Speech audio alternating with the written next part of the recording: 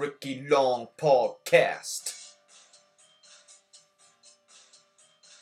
Episode number 7, Ricky Long Podcast.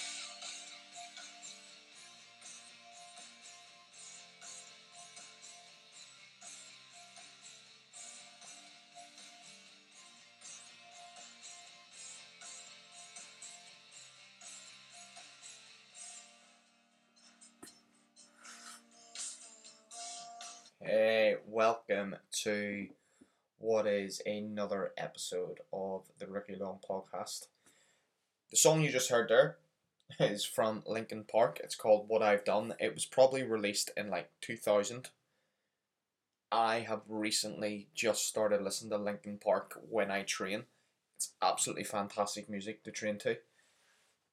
For no other reason that I haven't listened to it for no other reason than I've just never thought of it. I'd obviously heard of Linkin Park, but I've never actually listened to the music. It's not the sort of music I would listen to just sitting around the house or driving. But when I train, I really like it, and it's brought a complete new freshness to my productivity in the gym, both what I'm getting done and just the mood that I'm in the gym. So I'll highly recommend Linkin Park. Not sponsored by Linkin Park. There has been a message sent on Instagram to Linkin Park to ask for a collaboration. They're yet to acknowledge it. So a lot has been going on since my last podcast. I know most of you who listen to the podcast and subscribe, obviously thank you so much for doing that and leaving all the feedback and contributing to the podcast content, because how I come up with the content is I basically just ask people, what do you want me to talk about, and we'll talk about this. Like I was saying, it's been a couple of weeks since I've done the last podcast, been both busy and productive. The biggest thing I've been doing is getting things sorted for Fit Ed Belfast. Fit Ed Belfast, it is a educational event. It's going to be in the National Stadium at Windsor Park on November 25th. The speakers I have lined up are fantastic. I'm so excited about these speakers. I've spoken with them individually about what they're going to talk about, and they're really excited, especially the Northern Irish based speakers, because this event is first of its kind in Northern Ireland. You know, this has never been done on the mainland. The mainland being Northern Ireland, FYI, just for anyone listening and just gets a little bit confused. Sometimes England, Wales and Scotland is referred to as the mainland, but that's obviously geographically incorrect, and it's Northern Ireland, which is the mainland.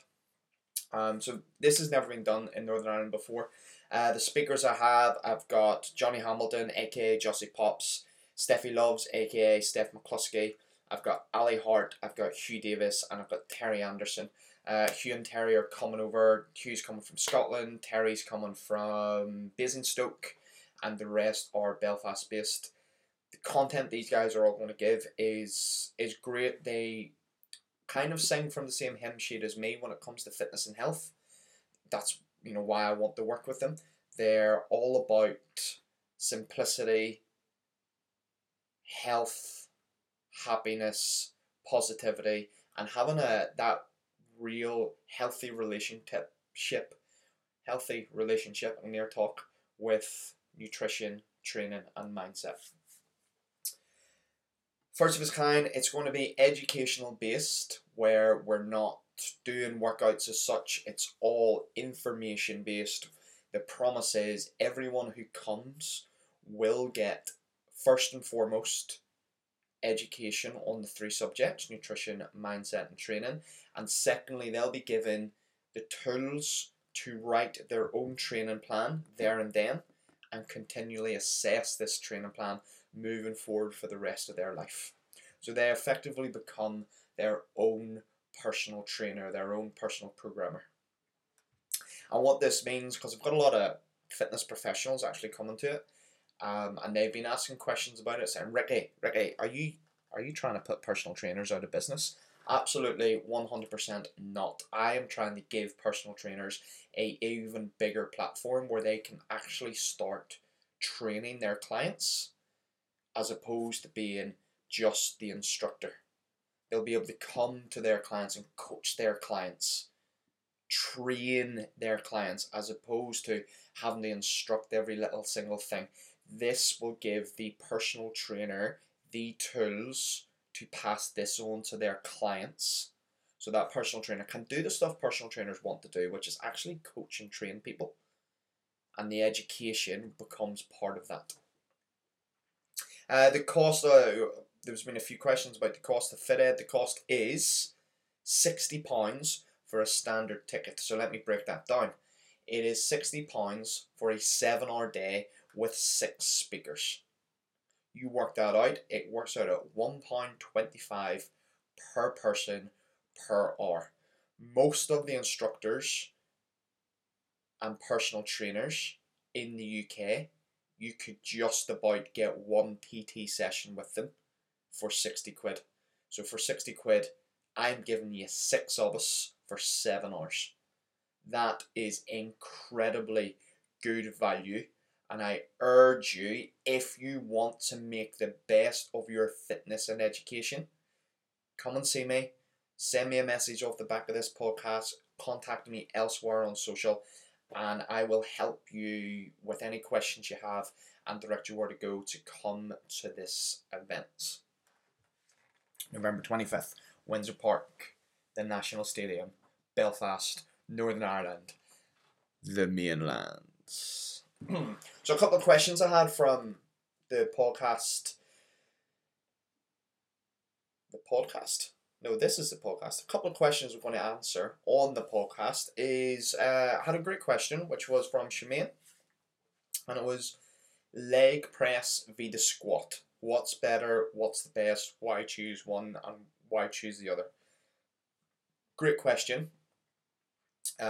Both of these bits of kit, if we can think about the squat rack and the leg press, both of these bits of kit you'll probably see in just about every gym on the land.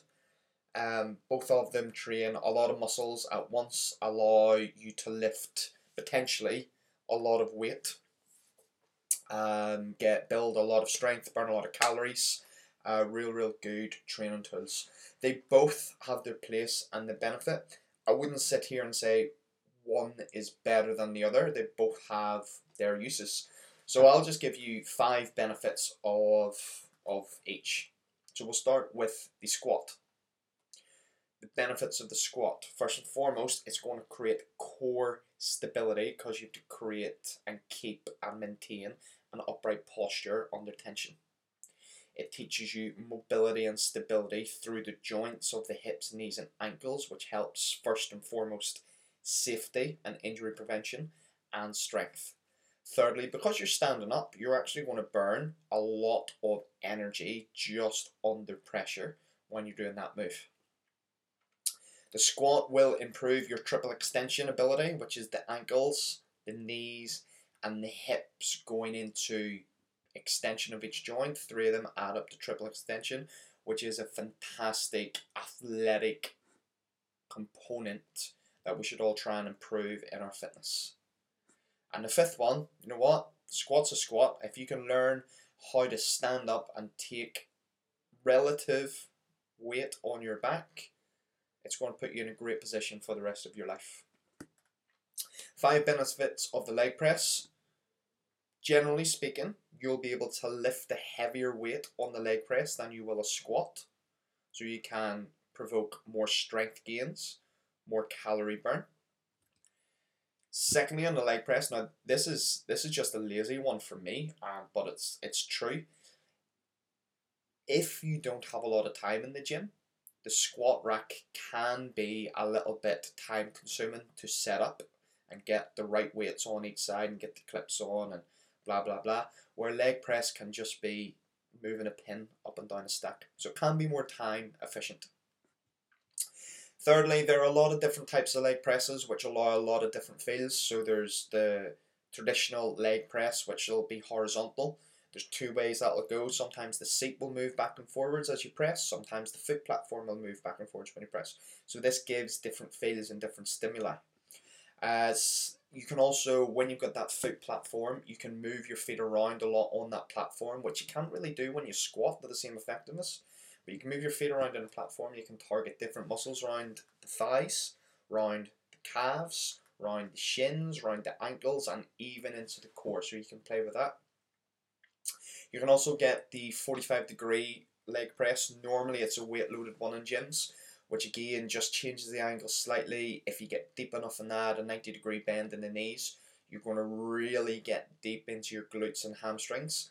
Again, when you squat, it does tend to be maybe 60-70%, I'm generalizing here, 60-70% quad dominant. When you get on a 45-degree leg press, it can bring the hamstrings and glutes into it a bit more. In old school gyms, you don't see these too often anymore. You'll sometimes see the hack squat. So a hack squat is your vertical, and it puts all the work onto the quads. Yeah, you might have to go to some specialist strength conditioning gyms to see them. If you're unsure what I'm talking about, definitely look it up on Google and see if you can find one locally in your area just to try. Real good bit of kit. Fourth one for the leg press is, again, kind of touching on one of the ones I said earlier about they're time efficient.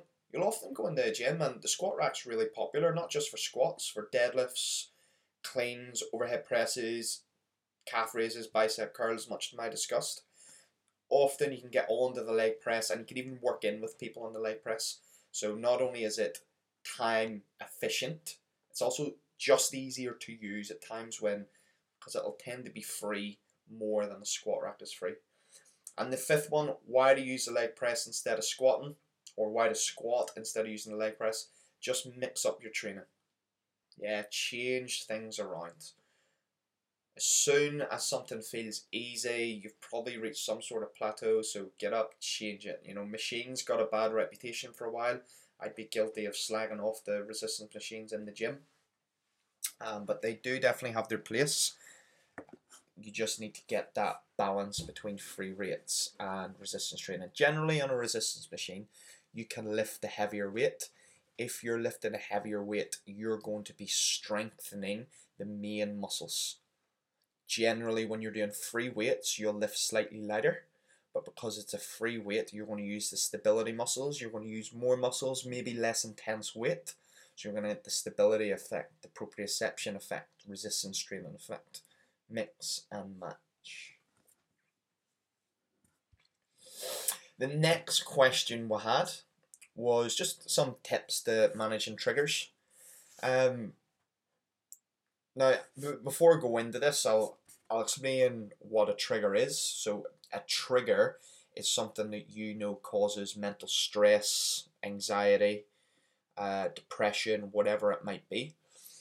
And triggers can come and go, they can change and they can evolve. And I'm no expert, this is just my opinion, you know, what I notice in myself and what I probably overcome on a daily, weekly, monthly basis. I'm no life coach, I've no psychology degree or anything like that. I've just experience of what I've seen. So a couple of tips I've got. I think I've written down 5 here. 1, 2, yeah, there's 5. So I'll just chat through these. The first one is you've got to take responsibility for your actions. So you got to accept yourself as powerful instead of as a victim to remove the self-deception. When you seek to identify what is triggering you and how you feel in the moment, you can give yourself the chance to feel differently if you want to. You can also have more clarity on what you need to do or what you need to ask for in order to get help and change your circumstances. What can help you is if you ask yourself a series of questions. Question I always ask, what would my life, my moment look like right now if I was in control of this reaction? And then that can make the trigger seem less important, because even that thought starts to give you back control. Another, let's call these, did I call them bullet points or steps? The second step is to kind of just acknowledge, recognizing that you're having an emotional reaction as soon as you can. Yeah, so I've batted this around in social media just a little bit before. Um, how you are a perception of your thoughts, and everything that you see and experience in a day is your own perception.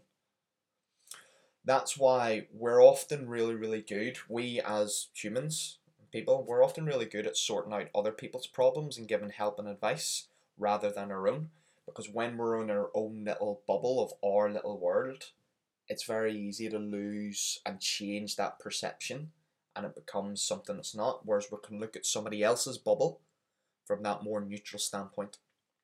So if you can recognize yourself that you're starting to have an emotional reaction, certain signs can be obviously how you're feeling, the rate of breathing, your blood flow, tension in your muscles.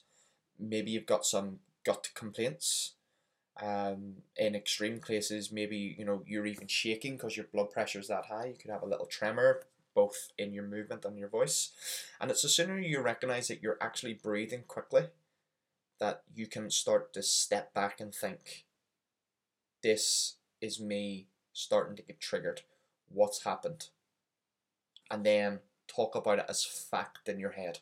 What are the facts that have happened? As if it's about someone else. You can't judge or fear your emotions. Emotions are emotions. But what you can learn to do is understand what's going on. Third thing is, if the emotion is related to fear, sadness, anger, the third step is determine what triggered that emotion. So what do you think you lost, or what did you not get that you expected or desired to have? The quicker you notice an emotion is triggered, the sooner you can discover what the threat is or not. So going back to point two, the sooner you step out of that bubble and you can look, what caused this trigger? What is it? What is the fact? Think about the common emotional triggers, meaning that when you react, you feel as though you aren't getting or you will not get. So acceptance, respect. Maybe you're looking to be understood. Maybe you want to be needed. Maybe you don't feel valued. You want to be valued. Have you been treated fairly or unfairly? Do you need comforted? Do you need more freedom? Do you need more consistency, order? Do you need love from other people? Do you need self-love? So they're all kind of, and there's loads more, but I don't want to go on too much. They're all common sources of anxiety, sadness, and depression. So it's once you can identify what the cause of one is and how that's making you feel, you can get a hold of it. Your needs aren't bad. They're not something to, I said this at the start, they're not something to be feared. You have needs because at some point in your life the need served you. For example, if you now feel that you need to be liked more in a certain situation, well, it's because you've been liked before and you have a craving for that level of value. If you aren't being understood, maybe it's a work thing and you feel really, really anxious about work because you're not being understood, your ideas aren't being heard and aren't being understood. Well, maybe that's because at a time in your life you were understood. So you can go back to that point in your head and why were you being understood then and why are you not being understood now. And it can help you get a grip on those triggers. The fourth step is you can choose what you want to feel and what you want to do. So this is very popular right now in the world of mindset, and you can self-program and reprogram your brain. The example is the athlete in the Olympics. If you were to go to any of the world-class athletes and ask an athlete, are you nervous? They will say no, they are excited. They tell themselves they're excited because the emotions are similar. When you get nervous, your hands go clammy, your heart rate gets up, you might start sweating, you might become shorter in breath. When you're excited, guess what? It's all the same symptoms. And they have programmed themselves to recognize nerves as excitement. Tummy clams, heart rate goes high, sweaty, shortness of breath. And you can do that with anxiety itself. So instead of thinking you're anxious about something about to happen, you're excited about something that's going to happen. So depression is worried about what's happened in the past, which you cannot control. And anxiety is worrying about what's going to happen in the future. And if you can tell yourself you're excited about something and keep saying that, your brain will start to believe you. And then the fifth one, kind of, well, I feel like I'm about to contradict what I just said, but I'll try and word it well, is you can shift your emotional state as well. So you can practice this step at any time. When you first notice a trigger happening, or you know you're deep into a trigger and emotional state, you can determine what you do next. So you can stop what you're doing, relax, breathe, focus on deep breaths, releasing tension in the body, almost a little bit of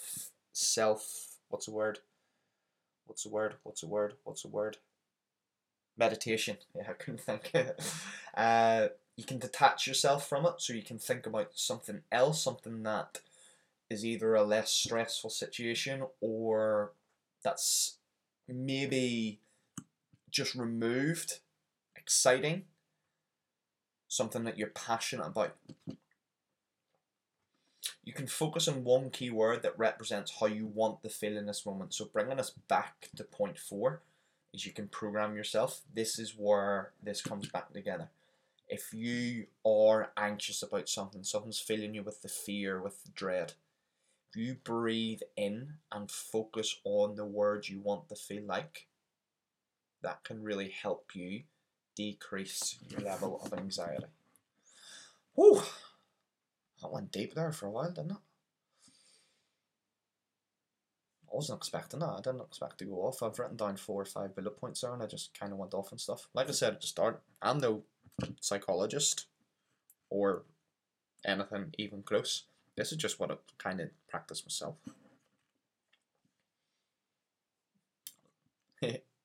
Alright, the next one we have how does fasting affect the insulin levels in your body? Now the truth is with this one, it's going to be different for everyone. If you have insulin production sensitivity, it's going to be very, very different for you. So first of all, kind of in layman's terms, what is insulin? Insulin is what controls the sugar in your blood. So when you eat, your body breaks down your food. The glucose from sugar the glucose from your food goes into your bloodstream for transport to your cells. Glucose gives your cells the fuel they need to do their jobs, energy. Insulin is a hormone that tells your cells to accept their delivery of glucose as fuel. So when your body gets a signal that you've eaten, the cells in your pancreas that produce the insulin tells your cells to absorb the glucose. When you don't have insulin, for example, diabetics rather, there's a couple of types of diabetes which I don't really want to get into in this one. So basically, once your body senses that there's a lot of glucose in your bloodstream for a while, it stores it as fat for later because it thinks your cells don't need it now. This can be, now there's a lot of other factors before anyone tries to trip me up. I know what these are like. This can be why diabetics can be prone to fat store, because they produce too much insulin at the wrong times. So how fasting comes into this is when you fast, your body isn't getting the sugar rush in to the bloodstream. Therefore, the pancreas does not need to produce insulin. First and foremost, the pancreas gets a break, and there's a lot of suggestive evidence to say that this helps reset the pancreas. Basically gives it a rest, so it means when it has to work again, it can work at a more efficient level. And the second side of this, why fasting's got really, really popular recently, is because it helps people create a calorie deficit. Because you're essentially just either skipping a meal 1 day a week, or you're maybe having 3 meals a day for 6 days a week, and then on day 7 you're not eating at all, and it just helps you create that calorie deficit. I've said this before on social and on podcasts. If you live a high energy active life, if you do a lot of exercise, doing fasting is very, very difficult. Never mind the insulin effects. It's just very, very difficult because you're going to want the supply of fuel and energy. So I would say if you're training more than 2 hours per day, fasting is going to be very, very challenging for anyone to complete. I like that one. Yeah. The next one we had was on carb loading. So how do we carb load, like the day before events or the day before exercise? This one is really, really tricky to judge. This one can trip a lot of people up. It's not something I consciously practice. It is something I do. So how I do carb loading is if I know I'm going to be very, very active the next morning, I'll try to train on an empty stomach that morning. But this would have to be quite early in the morning, like within, I would say, an hour, not even 2 hours, to have me waking up. Because if it's any longer than that, I'm just hungry and I would need to eat. So it's got to be the first hour that you wake up, and it would be the night before where you would basically have a lot of carbs. These carbs need to be good carbs. It's not an excuse to sit down at 10 o'clock at night watching Big Brother, watching Love Island, whatever it might be, sit down with a tub of Ben and Jerry's and a tub of minstrels. That's not the crack. That's not what we're doing. You want to sit down and you want to eat all your good carbs, your whole carbs. There's a massive list I could go into. Your whole breads would be fine. Your whole rices would be fine. Even some white rice and bread will be fine as long as it's not in excess of your daily calorie intake. So in essence, what you could do if you know at the time of recording this is Wednesday. So if I were to go hard in a workout on Thursday morning, I could relax my carbs for breakfast and lunch today, which is Wednesday, and then on Wednesday night eat my day's worth of carbs, whenever that might be, up to 200 grams maybe left, and I can use that energy for the next morning. That's kind of the nice way to look at it. Carb loading is an excuse to go over your daily amount of carbs according to your macros. Carb loading is just a way to manipulate the carb intake per day, per week. If you're unsure, send us a message and I'll help you work out what your carbs are for you per day and per week. I'll look at your training week, and if I see, you're going to train really, really hard and for a long time on Friday morning, well, I'll make sure on Thursday afternoon you're going to get a large percentage of your carbs in then, so you have energy to burn the next morning, essentially without having to have a big breakfast. I went off on there as well. How long is this so far? 30 minutes! 30 minutes! Well, 29 minutes, but even still. The next one is kind of cool, because we're going to talk about coffee, and everybody loves coffee. Yeah? So coffee and the benefits of training. Coffee is not the benefit of training. Caffeine is the benefit of training. Caffeine is a stimulant. Your body likes stimulants. That's why they get addictive in certain situations.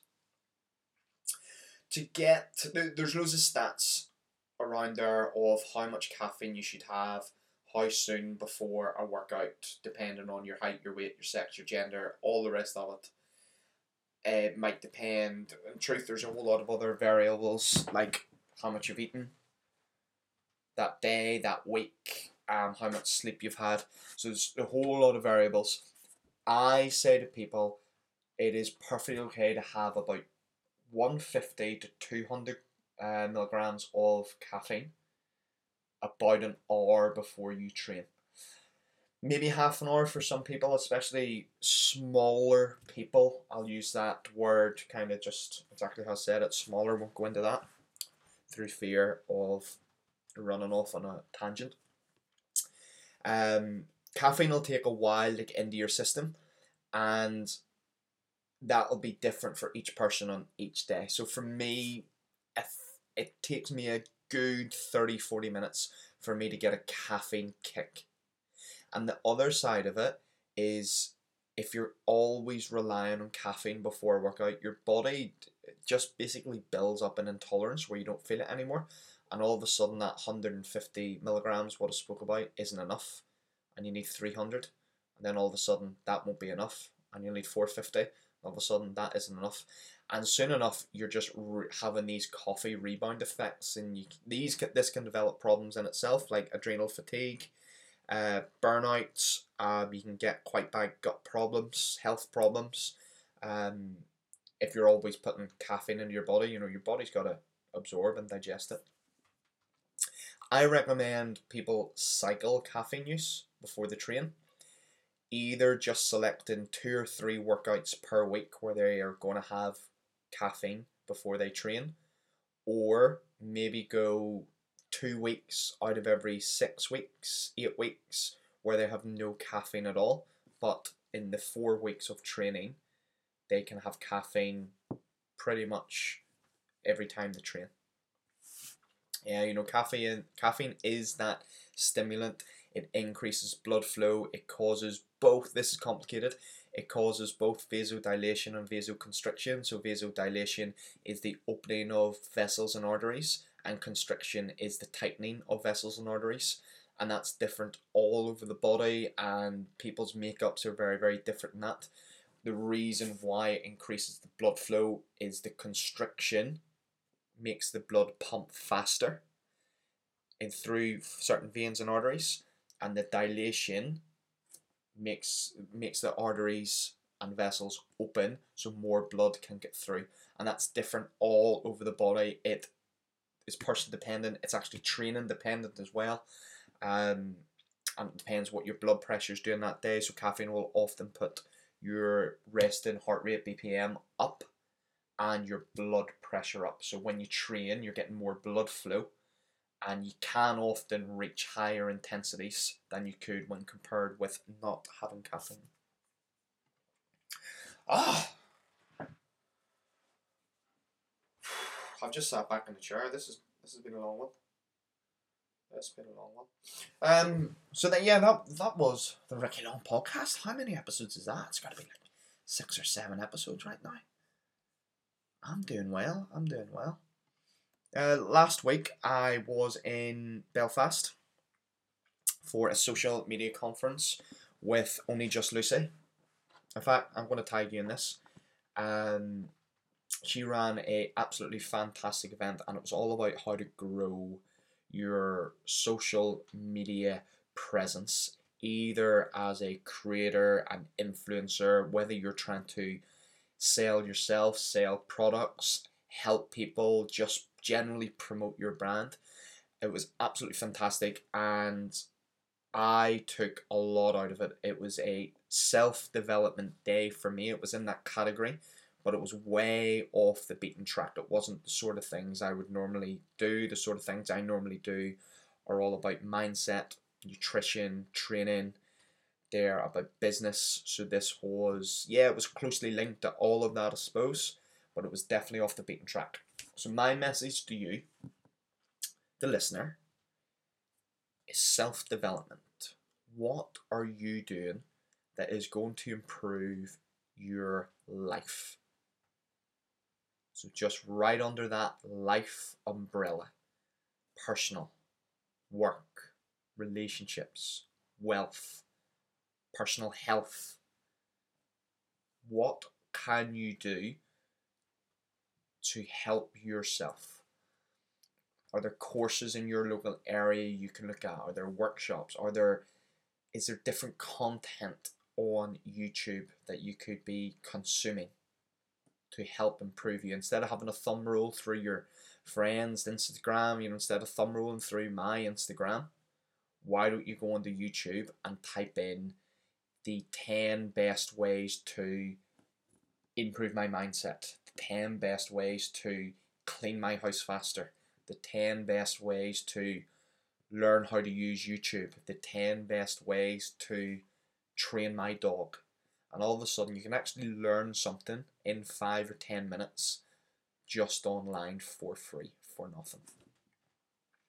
I think this has been okay. This one's been alright.